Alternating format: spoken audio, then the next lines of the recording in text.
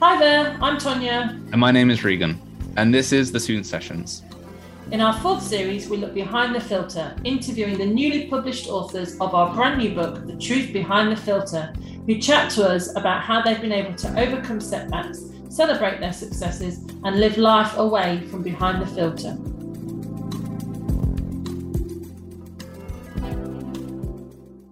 Hi everyone, my name is Regan, and I am joined today by one of our newly published authors, Brandy Ngo, who is featured in our recently published book, The Truth Behind the Filter. Hi Brandy, how are you doing? Hi Regan, doing great. So happy to join you today with the recording. Thank you. It's a pleasure, absolute pleasure to have you on. And we're going to be talking about some really great things. So today, the main theme is looking at how we can manage our expectations of the future, with Brandy talking about her lived experiences with this, and her basically going through her story. So Brandy, before we kind of start, could you just give us a little introduction for our listeners?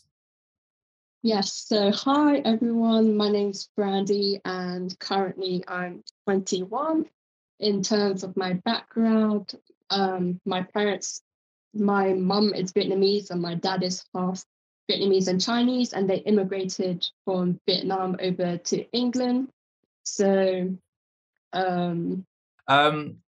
Brandy, I believe that your story starts when you was doing your GCSEs. What was that period of life like for you back then? I think during GCSEs, I was always worried. Like as a child, I'll always be worried about my grades, thinking about my future. I didn't know what to do whilst growing up. So I think even though GCSEs weren't as important as A levels or universities, I did take it seriously in my mind. And I was like, oh, I don't know what subjects to choose for GCSEs because that might impact my future. And I was quite worried during that period. And I would always like compare myself to other people. So like my friends, my peers, my brother. So it was quite a worrisome period for me back then, but I just got through it. I think you just choose a subject and then life follows. Mm-hmm. And did you have many sort of pressures or expectations from other people? You know, you're talking about comparing yourself to your family and things like that. Was that kind of pressure to kind of live up to those sort of people? I think there was definitely pressure, but I think most of the pressure was pressure I put on myself. Mm-hmm. So I did quite well while I was younger, like in primary school, the start of secondary school, I did quite well. So I think I just put unnecessary pressure on myself when I really didn't have to. So I think that did make it harder for me. So maybe that's why I struggled so much. But there was also like pressure from my family members. My mum, she didn't mind about my grades as long as I was happy. But I think it was more on my dad's side. He cared more. He wanted me to do well. He wanted me to become like a doctor or a lawyer like my cousins. So there was always that comparison that they did as well. So yeah, there was definitely pressure from people. And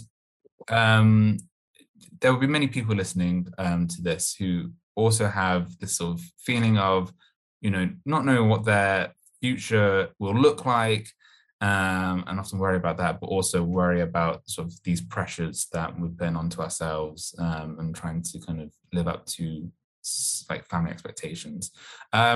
What did you do in order to kind of combat these feelings?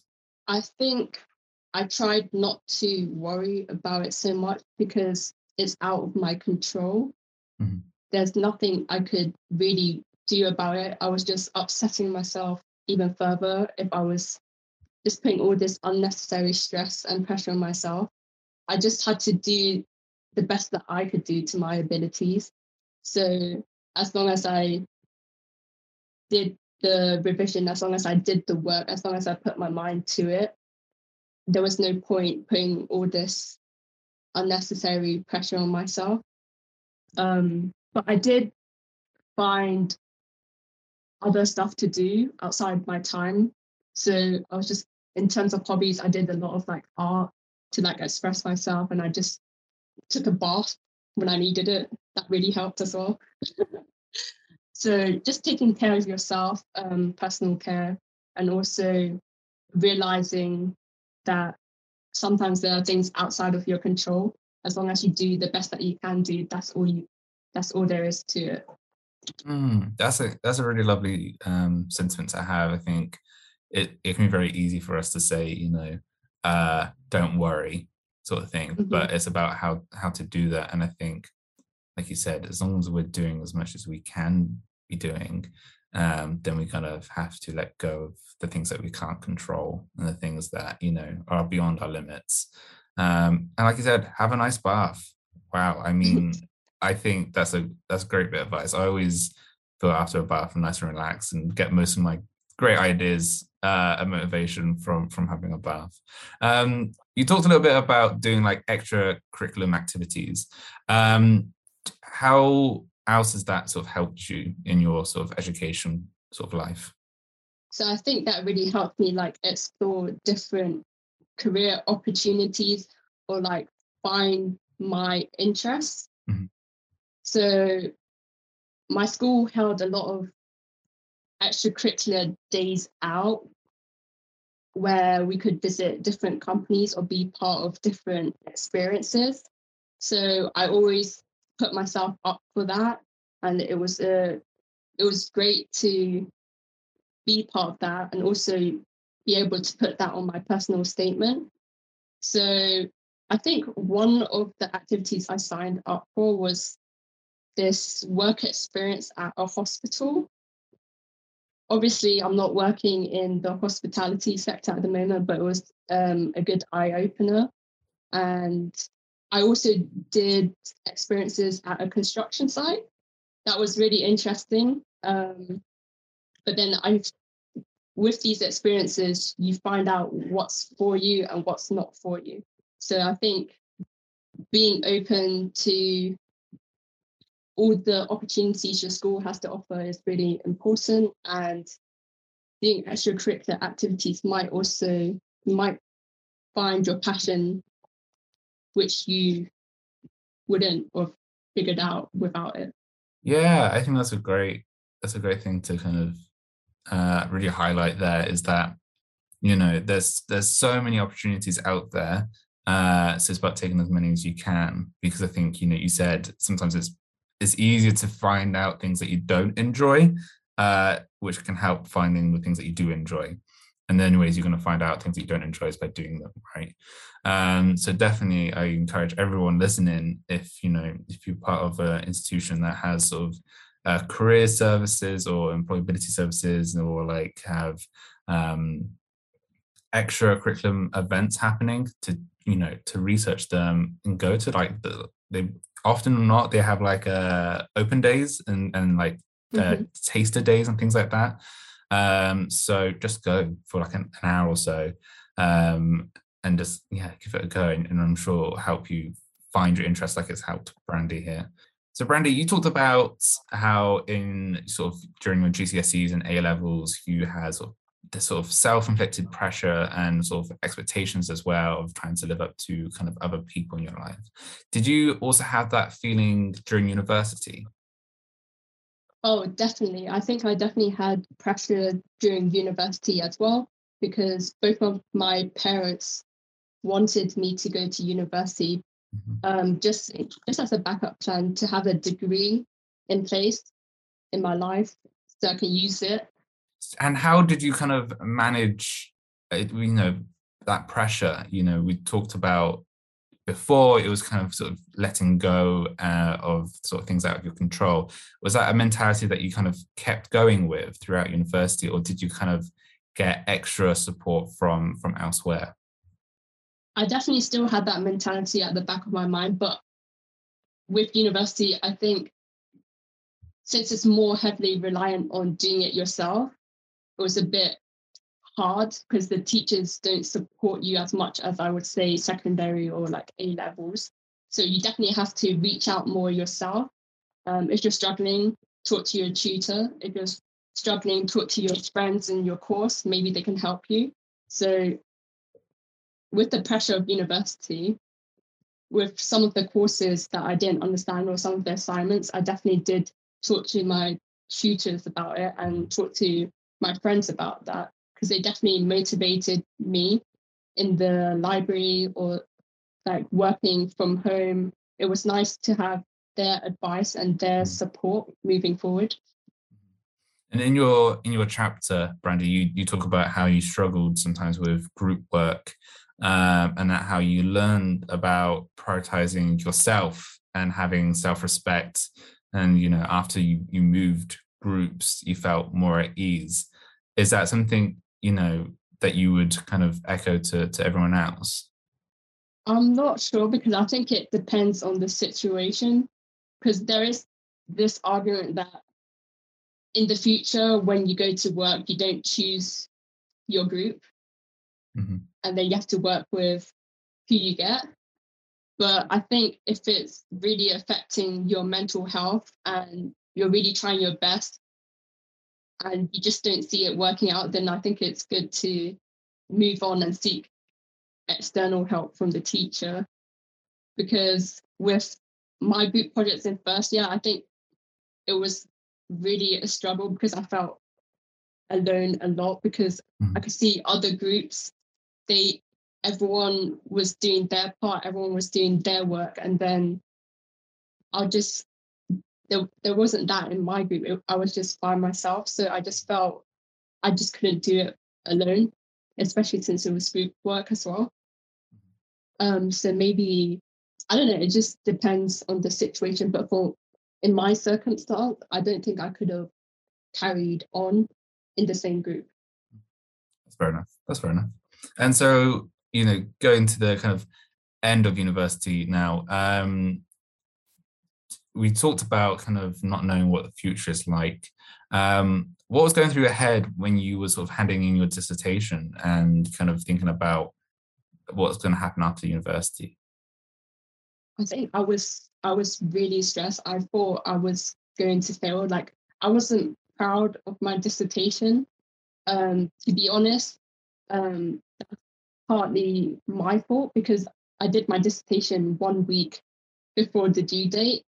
So I think if I prepared more in advance and if I planned more in advance, maybe I wouldn't feel as worried or stressed. At the end of the day, I did get a T1, which is fine by my standards. But I did feel a lot of stress again about, if I get a third or if I don't pass my degree, how am I going to get a job? Who will hire me? Since T1 is what most companies, T1 and above is what most companies are looking for. So I was a bit stressed in that sense. And then I was just, everything was running through my mind. Oh, do I have to do an apprenticeship? Will I have to work retail my entire life? But I guess talking to other people really helped again. And I guess what I said before, I just put it to the back of my mind, because it wasn't worth worrying about when the situation hasn't arrived yet, when I don't know what my results are yet. Because I might have passed or I might have done really well, but so there was no point stressing myself out for something. You get what I'm saying? Yeah, definitely. And I think there's also this feeling of like, once things are out of your control, like once you submitted that dissertation, it's like, well, you're kind of by yourself now, right? There's nothing you can do. It feels like a very lonely situation because there's nothing else that anyone else can do. And it's your future. It's all about you. I remember when I did my, I felt very much the same when I handed in my dissertation. I also wasn't like super pleased with it. And I was like, wow, there's nothing I can do, anyone else can do. It's out of my control. And I feel totally alone. And it's my future ahead of me. What am I going to do? But then like you said, Brandy, once you start talking to people, I found, oh wow, I'm not the only one feeling like this. Everyone else is feeling the same. Even people who I thought were going to do amazingly and had all their stuff figured out and had a 10-year plan, they all of a sudden were feeling like, wow, what am I going to do next? And talking to them and hearing them feel like, and them saying they felt alone, I felt so much more better, because it was like, actually, everything's going to be fine. We've made it this far. We can kind of make it to the next day. That's fine. So definitely, I think, everyone listening, talk to as many people as you can. Talk to your peers, talk to friends, talk to people who've, graduated, try to contact people who are like 2 years after their degree, because I'm sure they would also have felt the same. And now they're probably in a very good job. But Brandy, after all these sort of feelings, you've now done incredible stuff, right? You're in a job, right? What are you doing at your job? So currently I'm working as a marketing and promotions assistant at my job, and luckily I found it, I think my friend helped me find it 2-3 months after I graduated. So yeah, there was a lot of stress for no reason. So definitely use your network, definitely connect to people, try your best, and everything will fall into place. Yeah. And we got to say a huge congratulations, because not only have you been working, but you've also written a chapter in a book, and you're a published author. How does that feel? I can't believe it. Like, I would never imagine I'll write a chapter for a book. That would have never crossed my mind, because if I'm being honest, I don't like writing that much. So it's kind of unbelievable. And when I tell, again, friends and family about it, they're like, oh, wow, really? I can't believe it. Well, it'll be amazing if we can hear a little bit from your chapter. Is that okay? Oh, yeah, that's completely fine. So I'll just read the introduction of my chapter. Growing up, you are bombarded with the constant question of what do you want to be when you grow up? I remember in primary school, the girls and boys would have answers like princess, police officer, doctor, astronaut, etc. But me, I had no clue. My mind would go blank and I would just give a random answer for the sake of it.